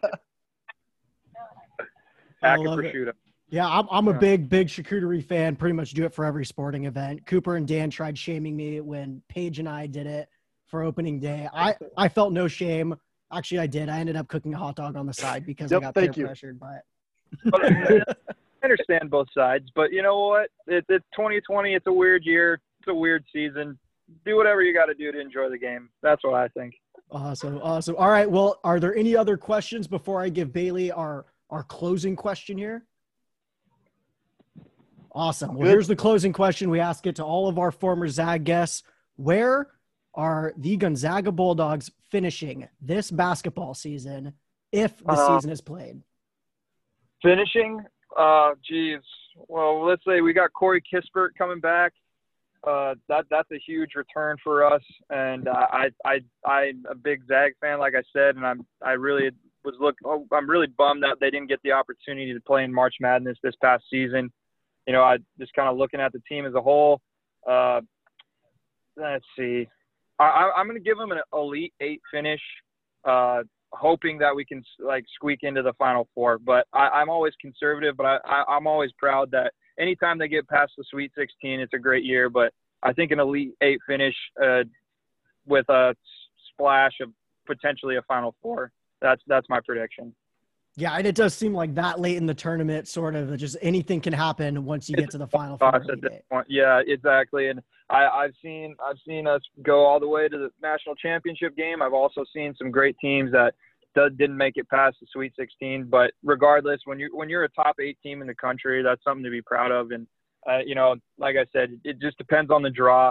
I know that obviously teams like Duke and Kentucky and some of those other teams across the country that are very talented, you just never know. And again, unfortunately, I haven't been able to keep up with the recruiting field as much as I probably should, but I don't know what some of those other programs got coming in. But I am excited about that guard we got coming in. What's his name again? I can never remember. Jalen Suggs. Jalen Suggs. I was gonna say Suggs, but yeah, I'm looking forward to watching him play. I've heard a lot of good things. Oh yeah. Awesome. Well, thank you so much for joining us, Brandon. I know the interview went a little longer than the promised 30 minutes, but we were having so much fun. We couldn't stop talking. It was a good time. It was a good time. I really enjoyed it. Thanks for having me, guys. I really appreciate it. Stay healthy and go Zags. Go Zags, and good luck with the rest of your season, buddy. We'll talk to you later. Great day to be a Zag, Brandon. Go get them. Great. Zags, man. Absolutely. Thank you. Thanks. See ya. See you, Brandon. See ya. That interview with Gonzaga legend and Houston Astro stud was brought to you by Zambi's Corner. Zambi. What's up, boys, lots of toys. Today in Zambi's Corner, we have what to do during quarantine. We all know you can't be social, and if you are, you might get corona. So better safe than sorry. Mask up, Washington. Today's segment, I am featuring a few outdoor options that you can take advantage of during this quarantine. So we have a few options for you here. Obviously, there's La Push over on the west side on the water. You can go on the beach, you can go camping. It's a great place. A little bit closer to home for our Seattle listeners, we do have Lake 22. Interesting point, they actually didn't really name names for lakes when they named it. So it was 22nd Lake. You also will have Dirty Harry's Peak. It's a great hike. Don't recommend taking your girlfriend on it because it's tough. But the story behind that name, Dirty Harry was a logger back in the early 1900s. He actually put a Volkswagen van up there. It's the Four Loko speaking. I apologize. And if you go all the way to the peak, even if you go in April, there's still snow at the top. I almost passed out. It was bad. And my closing part for the North Cascades is Lake Diablo, aquamarine water. And fun fact, back in the day, the person who started Seattle Public Utility ended up putting monkeys on the island because he's like, oh, this aquamarine water isn't cool enough. I'm just going to put monkeys on it. But they had to take the monkeys back in every night because it got too cold. So tough day to be a monkey. But they also introduced white deer to the area, which are only found in Staten Island, New York, in the U.S. If you go to my Instagram account, I'm not going to plug it, but it's there. I will wrap this up with he's very familiar with this place. It's called Glacier National Park, absolute gem of western Montana. If you have the opportunity, check it out. However, Montana does have a 2-week mandatory isolation. Whether you follow that, that's up to you. For our Oregon listeners, please follow it. Please follow it. Obviously, Crater Lake, and a little snippet for you here, Silver Falls State Park. You can go camping, hiking. If you're a crazy horse girl, you can do that too. You'll also see 10 waterfalls on your hike. It's a great time. And the last part, the Snoqualmie Falls. Great for our listeners close to home. You can rent a tube. They'll take you up and down. If you want to be a little bit more adventurous, I know Mr. Jake Gilman has been on this trip as well. You can float the Yakima River. Great company. No free ads, but if you want to know, let us know. And with that, it's Zambi's Corner. Terrific. Enlightening. I just want to get out now. What are we doing with our lives? We should be out. I have a question, Zamlin. You said there was one of those. What was the hike that was too tough for the girlfriend? Oh, so Dirty Harry's Peak, it's right off of I-90. Well, my follow-up question is, what if your girlfriend is tougher than you? Because I know Jake and Izzy's quite a bit tougher than Jake. Very true. I think Izzy could do it. Granted, the girl I was talking to at the time didn't want to go, and my other friends who were going to go, they were too hungover. So it's not an Instagram hike. It's if you're going for the activity. Well, I did Instagram it, so. Oh, okay. Could I do it, Zambi? You're a little too sick. Oh, man. All right, moving on. So for our next segment, we have our NBA Bubble Bracket Challenge. That's right, another challenge, because what are we if not gluttons for punishment? So as we're all super happy to know the NBA is back, playoffs are back. We have 4 playoff games a day for the foreseeable future. And our good friend and recurring guest, Coach Mayberg, he thought he knew a lot more about basketball than us, and that rubbed us the wrong way. So we officially started the Mayberg Bubble Bracket Challenge. So essentially, we all made a bracket for the NBA playoffs and picked which teams we thought would advance, and we're gonna compete against each other and Coach Mayberg to see who really is the expert in the NBA.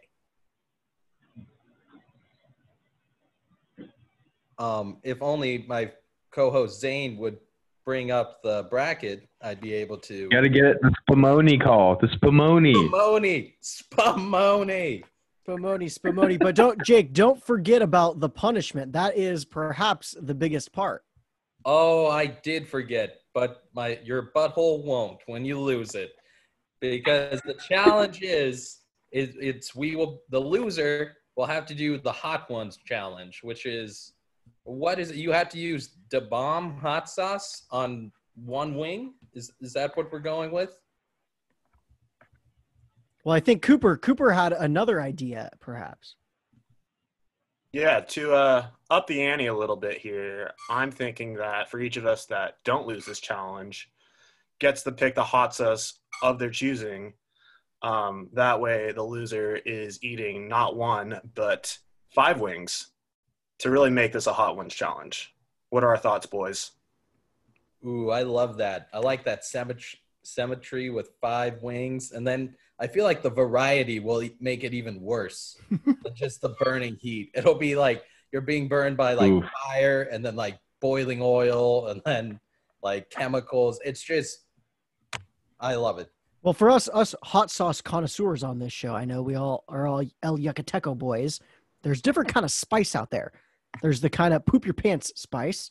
There's a burn your mustache off spice. And then there's a make you cry in front of your girlfriend spice. And so I think we can get all of these if we really try hard enough. That's the trifecta from hell. Right there. What if one of us has to go to the hospital after this? It's good content. Are we fronting the hospital bills? Not for interns. Not for interns. Yeah. They are not covered on our insurance. Our colleges have to pay for this, right? Incredibly clear. Well, you get extra credit. Colleges you're getting your credits from. Special guests have a very high deductible, but they are covered. All righty. I love it. That's good shit. All right. And let's not forget that Jake is the let's call him the black sheep of the group in this bracket challenge with the team he picked. Jake, do you want to elaborate? I would like to elaborate because I thought we made this podcast for hot takes and, interesting sports debates, but I didn't know I was building my bracket against the bracket equivalent of Dole Porge and all of your guys. Because the amount of just, let's just pick the higher seed and the Lakers will win it all was frankly just disappointing. And no one appreciates team chemistry apparently or hard-nosed defense. Why don't you tell them who you picked, Jake? You're beating around the bush. Toronto Raptors. The Raptors. Oh, man. Astro Siakam, from powerhouse New Mexico State, and Fred VanVleet. The Zags know how much damage he can do against one seeds. And Kyle Lowry, can you name underrated, big body, but you know what? It's about the defense and it's about the team chemistry, which I don't think the Lakers have, I don't think the Clippers have, and I don't know what to make of the Bucks. Bucks just lost to the Magic, so I'm feeling pretty good. Jake, can you name, if you're talking about team chemistry, can you name 6 Raptors? I believe I can. Let's see. We got VanVleet, Lowry, Siakam, Gasol, Boucher. Who? You're so close. Chris Boucher. We'll let it slide. If this was Jeopardy, you'd be wrong. No, they let you pronounce however you want. Do they? Well, that's fine. He's not getting your 6 down. You put Boucher out of your ass? Ibaka, Hollis Jefferson, Stanley Johnson. Whoa. Anunoby. OG Anunoby. Norman Powell. Well, that's the important thing. It's not about the players. It's about the team. Jake, I have a question about your Raptors. Yeah.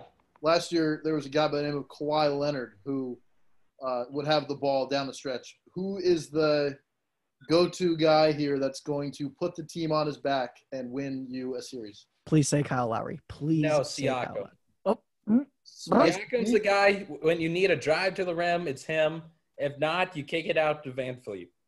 Oh, you're going with the Wichita State shocker. Are you kidding me, Jake? No, all Zags know how effective he is. He's been killing it this year, too. We can recognize his effectiveness, but we're not going to count on him. They also have Drake. Keep that in mind. What? You're going not in the bubble, they don't. Good point. Later. No Drake. Yeah, they have no Drake curtains around them.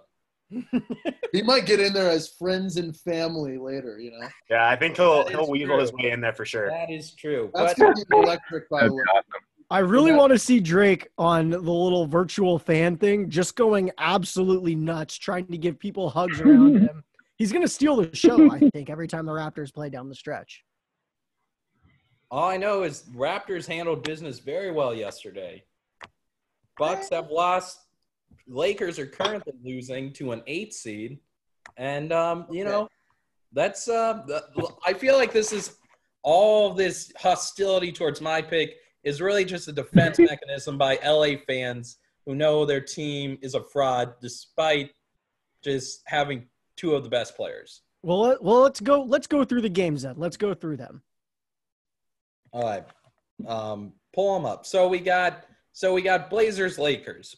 Who I chose the Blazers because besides being a good friend of the Backyard Blazers podcast, I believe in Dame time. But you guys all went Lakers.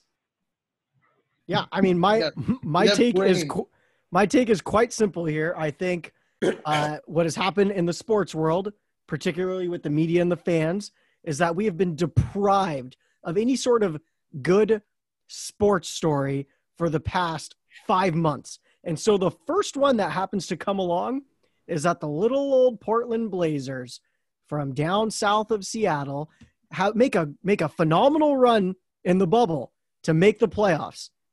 And Damian Lillard goes out of his mind to get them there. And that's all fine and dandy. And that's a good team. It's the most dangerous 8 seed by far, I think. I think we can all agree on that. Maybe the Magic have something to say. I don't know.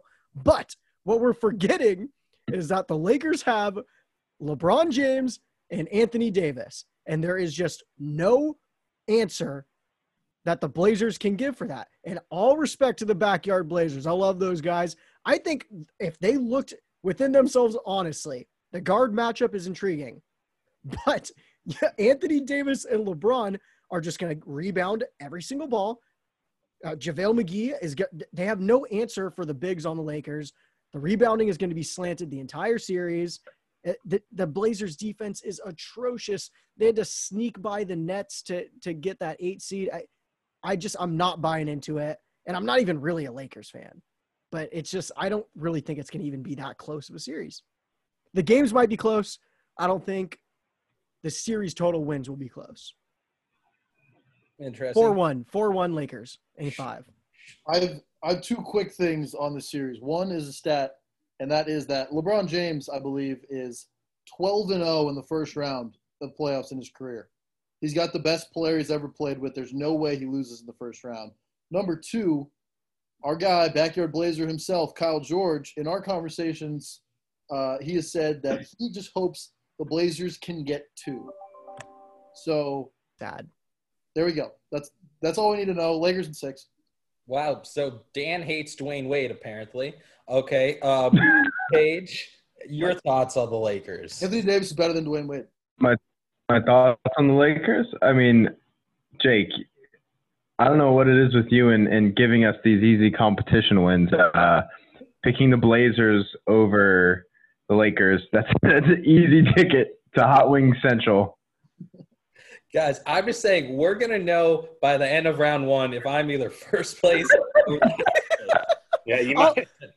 There's another wrench that needs to be thrown into this whole mix. And we might be, it feels like a couple years ago, but a certain documentary came out this summer starring one Michael Jordan. And I don't think that has left LeBron James's head because, I mean, it was basically an immediate reaction to LeBron winning in Cleveland.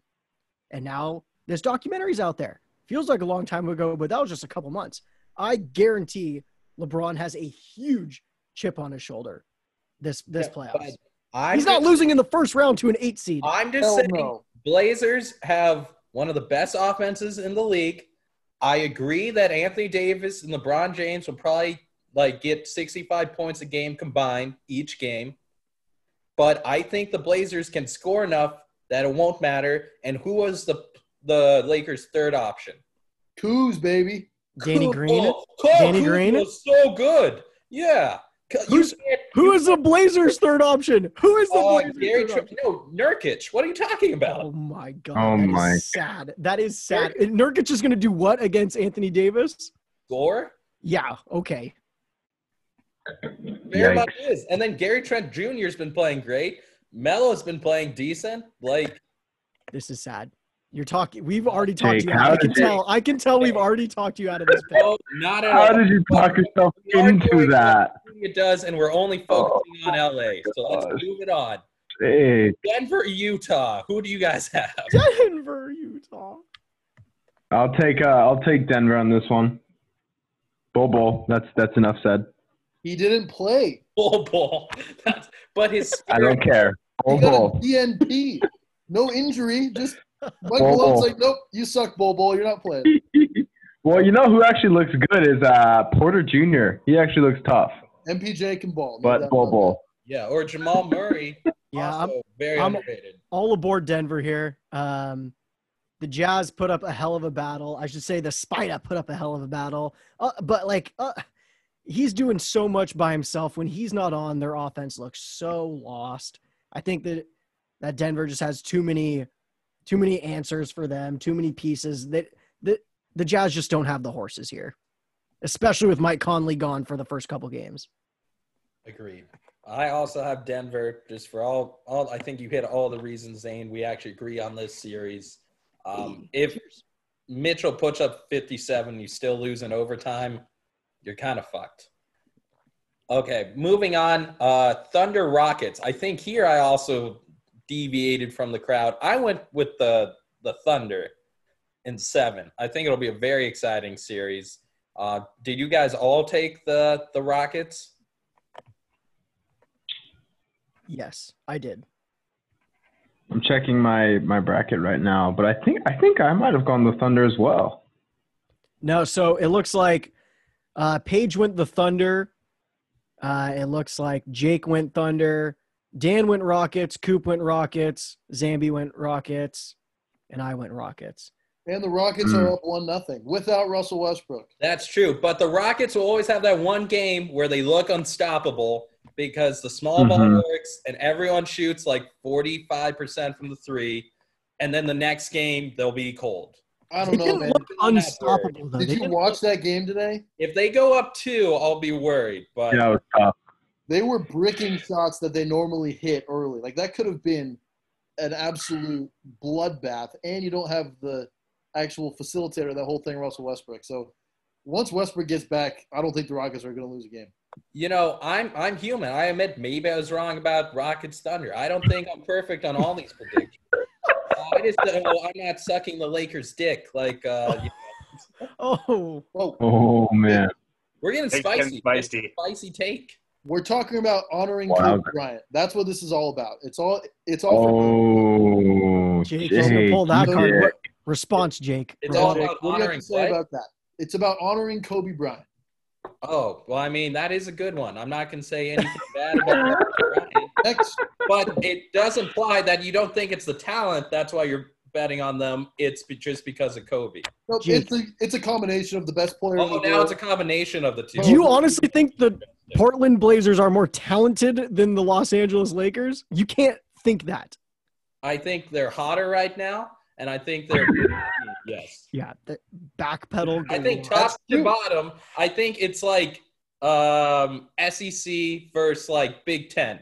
Big Ten is a deeper conference. SEC has top guys on top. Which is which in this comparison? Lakers are the SEC. Oh my God. So you think that the Blazers have better top guys than the Lakers? No, the Lakers are the SEC, so the Lakers have better top guys.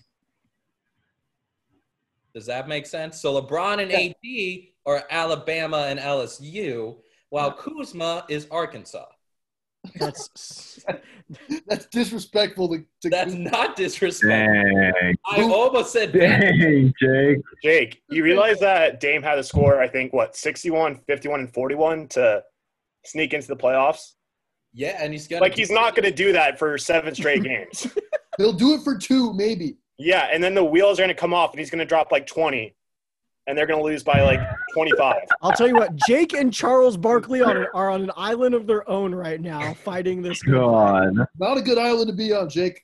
Charles Barkley called He already has. Kyle Kuzma Carl Kuzma tonight. Can Jake just do the hot one challenge on this podcast? Boy, you know what? I just take it all because at least I'm just not a sheep in the herd like this lot. Oh my God. There's a difference between a sheep and a herd and just logic. Next game. Google's Next hottest- game. Clippers Mavs. Clippers, Mavs. I think we all had Clippers. This is no Yeah, disrespect I'll to touch on this former one. guest. No disrespect to former guest Max Graves. It's because he's Yes, not in the yes. bubble that I picked the Clippers, really. Right? Yeah, absolutely. And Clippers are my champion. Just wanted to highlight that. I'm not just a Lakers bandwagoner. Gilman. I appreciate that. You deviated a bit.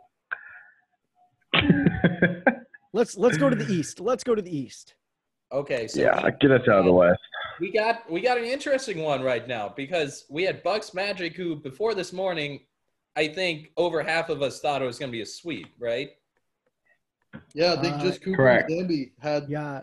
the Magic winning And then a game or 2. I was like, what? Oh, Not my the God. series. And then Vucevic or whatever his name just smacked him around. So, Fight on, baby. Fight Fight on. on.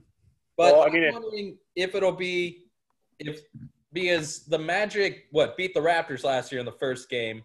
Raptors would go on to win the whole thing. If the Bucks go on to win the whole thing this year, is it the Orlando Magic boost now? Does it help your team to lose to the Magic in the first game? Is that a thing? It could. No. That's no. If it happens twice, I mean, the Twice in got 2 something years. to think about here. It's something to think about. Here, my take on the Magic had to play the game of their lives tonight. Nikola Vucevic who I had the pleasure to watch his entire tenure at USC. I don't know how the hell this guy has transformed into like a borderline NBA All-Star. I think he has been an All-Star in previous years, but he was so soft in college. He turned it on in the NBA, credit to him, but there is no way I'm not buying into the Magic yet. They had Magic one game. Magic, lightning only strikes once. I'm feeling perfect about the Bucks. Giannis will turn it around. Not worried at all. Okay, so we're all still confident in our Bucks pick. Yep, Bucks boys. I love it. Give me a couple days, and I'll get back to you on that as well. Moving on, we have the Toronto Raptors against the Brooklyn Nets. Raptors has kind of handled business very easily in the first half and coasted to a win. Really looked like a championship team. Thoughts? I mean, we all picked them to win this round. We're not dumb enough to pick them to actually lose this round. Who picked a sweep? It did, right? I picked a sweep. Yeah, I picked a sweep as well. Yeah, because while Karis LeVert, I thought, is one of the most impressive players in the bracket who I hadn't heard of. And maybe that's just a detriment to my basketball knowledge, but it is. That guy can score. He went to Michigan. Oh, okay. Well, I don't like Michigan. Go Irish. Well, I do think LeVert definitely overperformed in this game. It's tough to watch the Nets out there. I think it's such a win that they even made it this far. You don't like watching Romelu Luwawu Cabarrot or whatever the fuck that guy's name is? No, I don't like watching anything about the Nets at all. I like Jared Allen's afro. I will say that. I like Rodion's Karooks. What are these names, man? I can't add one thing. These are the same Nets that almost beat Jake's Blazers. So, without Kevin Durant and Kyrie, yikes. LeVert had a big game. Okay, my question is for those. Blazers up by 6 right now. Sorry, I got distracted. My question is for those who a big 6-point lead, a 2-possession game. Oh boy, Lakers really on the ropes here. Anyways, for those who picked the Raptors to not sweep the Nets, what was your reasoning? I know intern Zambi had the Nets actually winning 2 games in this series. Zamblin, what was your thought process there? Well, honestly, my thought process before or after the loco? This is before. I'm also not done yet. It's disgusting. No, I lost $50. I bet on the Bucks and Nets game. And I'm like, a 7-point favorite. Like, that's totally doable for the Bucks. And so with my pain comes opportunity, I believe. And so we'll see what happens in these next few games here. I thought the Nets would get the first one. Now I think it's going to be a sweep. Well, you can't get swept if you already won a game. No, the Nets are going to get swept now. But it's still not a sweep. The Nets didn't win. They lost. The Nets didn't win. The loco, baby. All right, moving on. We are spending too much time talking about the Nets. Boston still lost more money. versus the Philadelphia Sixers. I think we all had the Celtics, especially with Ben Simmons out. I think I gave the Sixers. I thought they'd win one game because I think Embiid will just have like a 40-point game, in game 2 or game 3 to win it. What do you guys have for this series? I think I can wrap this series up for us real quickly here. I played with this team in 2K about 20 times. I know they can't shoot. I know they have pretty good defense. I know that once they go down in the game, you have no one to go to. Embiid kind of sucks in 2K. Not a great 2K player. Pretty good real life player. But there's just no options. There's just no other options. Easy peasy Celtics. They have way too many options. This is a good team. That's true. I mean, they had 13 turnovers in the first half, and I thought you were controlling them. I thought I was too. I looked down to make sure that the remote wasn't in my hands, and You're like, who's holding down R2? You can't do that with them. Come on. but yeah, that's an easy pick series for us, I think. Now, Dan, you had the Celtics winning the Eastern Conference, I believe. But No. I have the Celtics in the Eastern Conference Finals. Somebody has the Celtics in the finals. Justin, is it you? No, I think it's me. Zammy might. both of your no, guys in the finals. In the actual finals. No one has that. You're right. No one has that. Disregard. Next series. Anyway, I might be the only one that had them. Yeah, but we made the brackets before Gordon Hayward sprained his ankle. I believe he's out for 4 weeks. Are you concerned? Well, okay. Zambi and I both have them in the Eastern Conference Finals, knocking off Jake's Raptors. Yes, Gordon Hayward out is a little concerning. However, if you're going to get Jaylen Brown and Jason Tatum to both basically put up 30, and then you got Kemba and you got Marcus Smart, the harasser, off the bench, I think the Celtics have a chance. I think Brad Stevens is a great coach. I think the Celtics – I thought this was going to be their time. Gordon Hayward out is a little worrisome. I'm personally shocked that Jake isn't higher on the Celtics, because that appears to be more of a team that you would root for than the Raptors, because that is one gritty-ass team. I think about that, why I don't like the Celtics a lot, actually, because, yeah, it's a gritty team. Like, there's a lot of really good players. Like, Jason Tatum is a he's probably going to be a superstar soon, but he's like kind of right before. But I think it's just because I can't support teams that have this like historic championships, like Lakers, Celtics, Patriots, like this.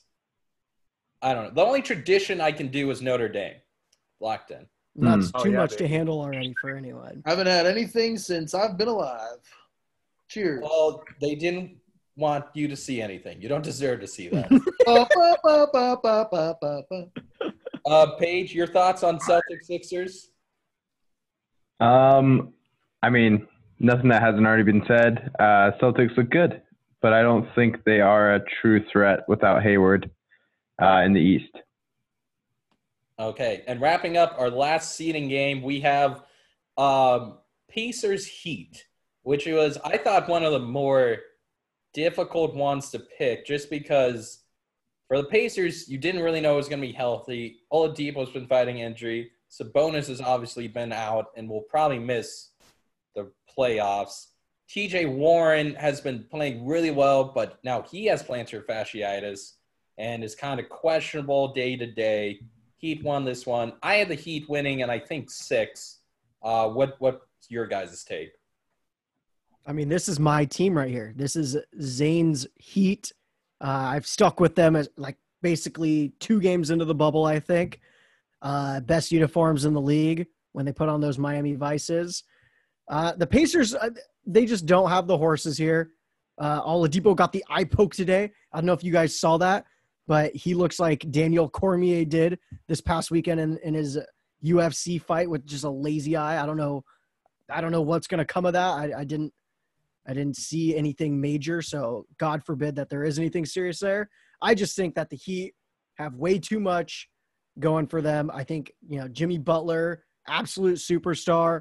I'm huge on Adebayo. Oh my God. That guy is like, I'm turning a really big fan of him since watching the Heat. So this is a team that I think I think they're gonna get past the Pacers. Easy peasy.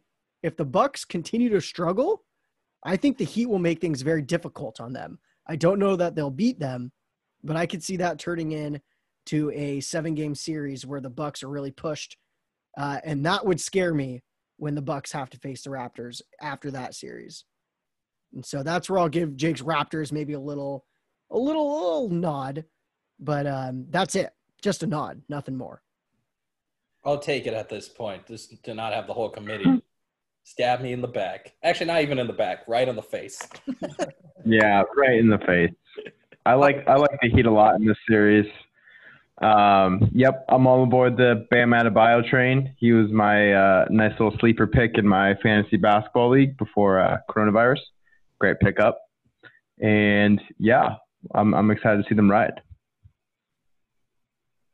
Well, perfect. I think we'll save the future rounds for when they come. As a wise man says, time will tell who will be a fool and who will be sitting on top of his Raptor throne, laughing at his friends eating hot.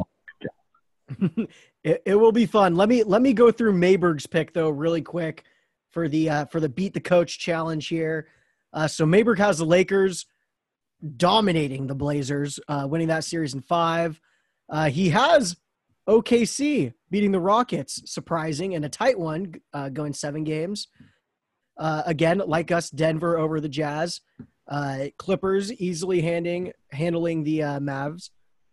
Bucks sweeping Orlando, so the coach got that one wrong.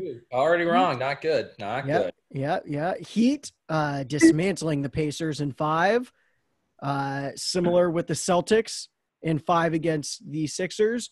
And lastly, Raptors sweeping the Nets. And so those are the coaches' picks. He is also in this challenge as well. So it is possible that Mayberg will be doing this hot ones as well, but not if Jake is in this competition. I think Jake is the leader in the clubhouse right now. You know, if you make hot takes, you risk eating hot wings, as I think that was what Lincoln said. But you know, at least I can be comfortable with knowing I have balls. So whatever happens, that's consoling. Balls, not brains.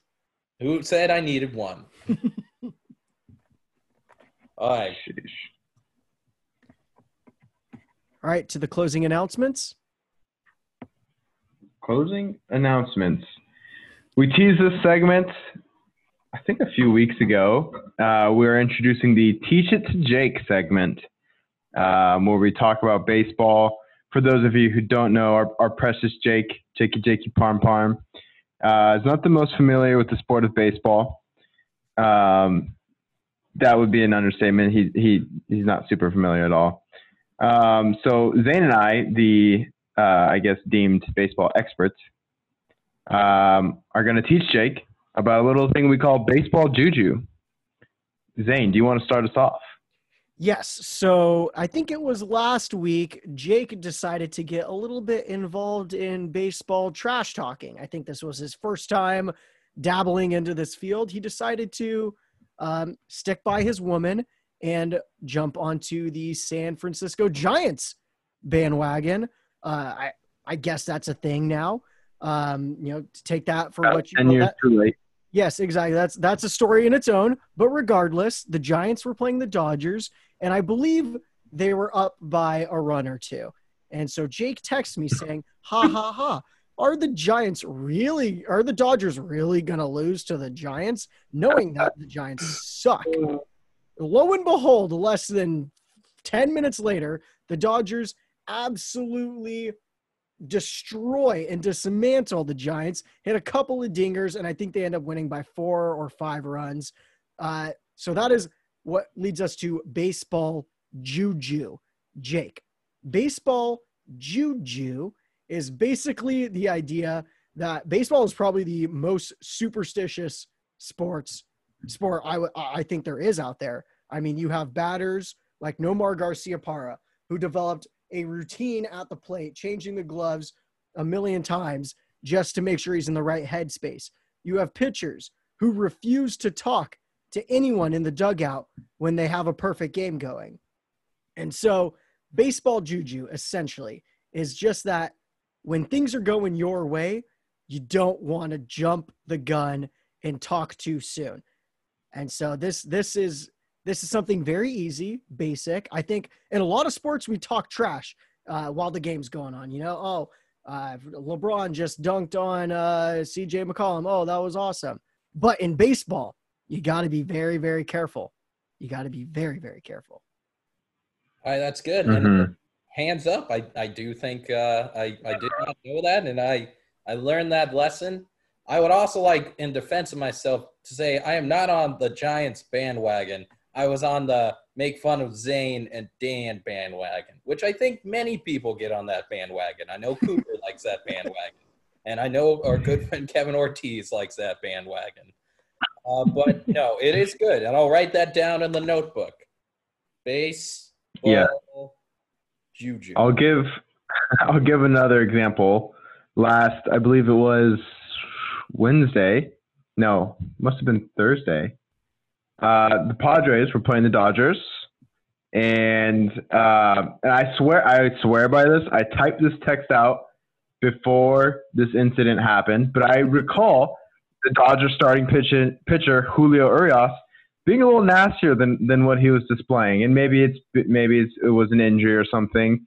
I thought he was sitting upper 90s, but he was sitting low 90s, and I was like, oh, didn't he used to be a little nastier? Anywho, right as I was typing this out, I believe I can't remember who exactly. I think Tommy Pham and Eric Hosmer hit a home run off of Julio, and I still was like, I'll still send the text. Sent it, and after that, the Padres got their asses absolutely handed to them, and our ace looked terrible. So that's baseball juju for you. Yeah, now you jinxed it, so Tatis is gonna leave. So probably no. It's more of like in the game. It's during these things while they're happening, Jake. Okay, it lives in a bubble. I think Zamblin, you have something to add to the baseball juju conversation. All right, Gilman. I have a true and false question for you here. When you're running onto the field, do you step on the line? I never played baseball, so. You played softball. Then probably. Oh, good point. You've seen my fielding. I don't think I had the luck going for me. Oh, Jay. Get to right field. That is a good one. Zamblin brings up another good superstitious thing that baseball players do. When you trot onto the field to take the field, the foul lines are right there, usually right in front of your dugout. I don't know a single player who steps on that foul line. You will see players on TV, especially pitchers, jumping over that foul line to make sure they don't step on it. And there's absolutely no explanation for it other than baseball juju. Okay, good to know. I'll write that down. Avoid foul lines. Good. He's a good student. Good student. I take notes.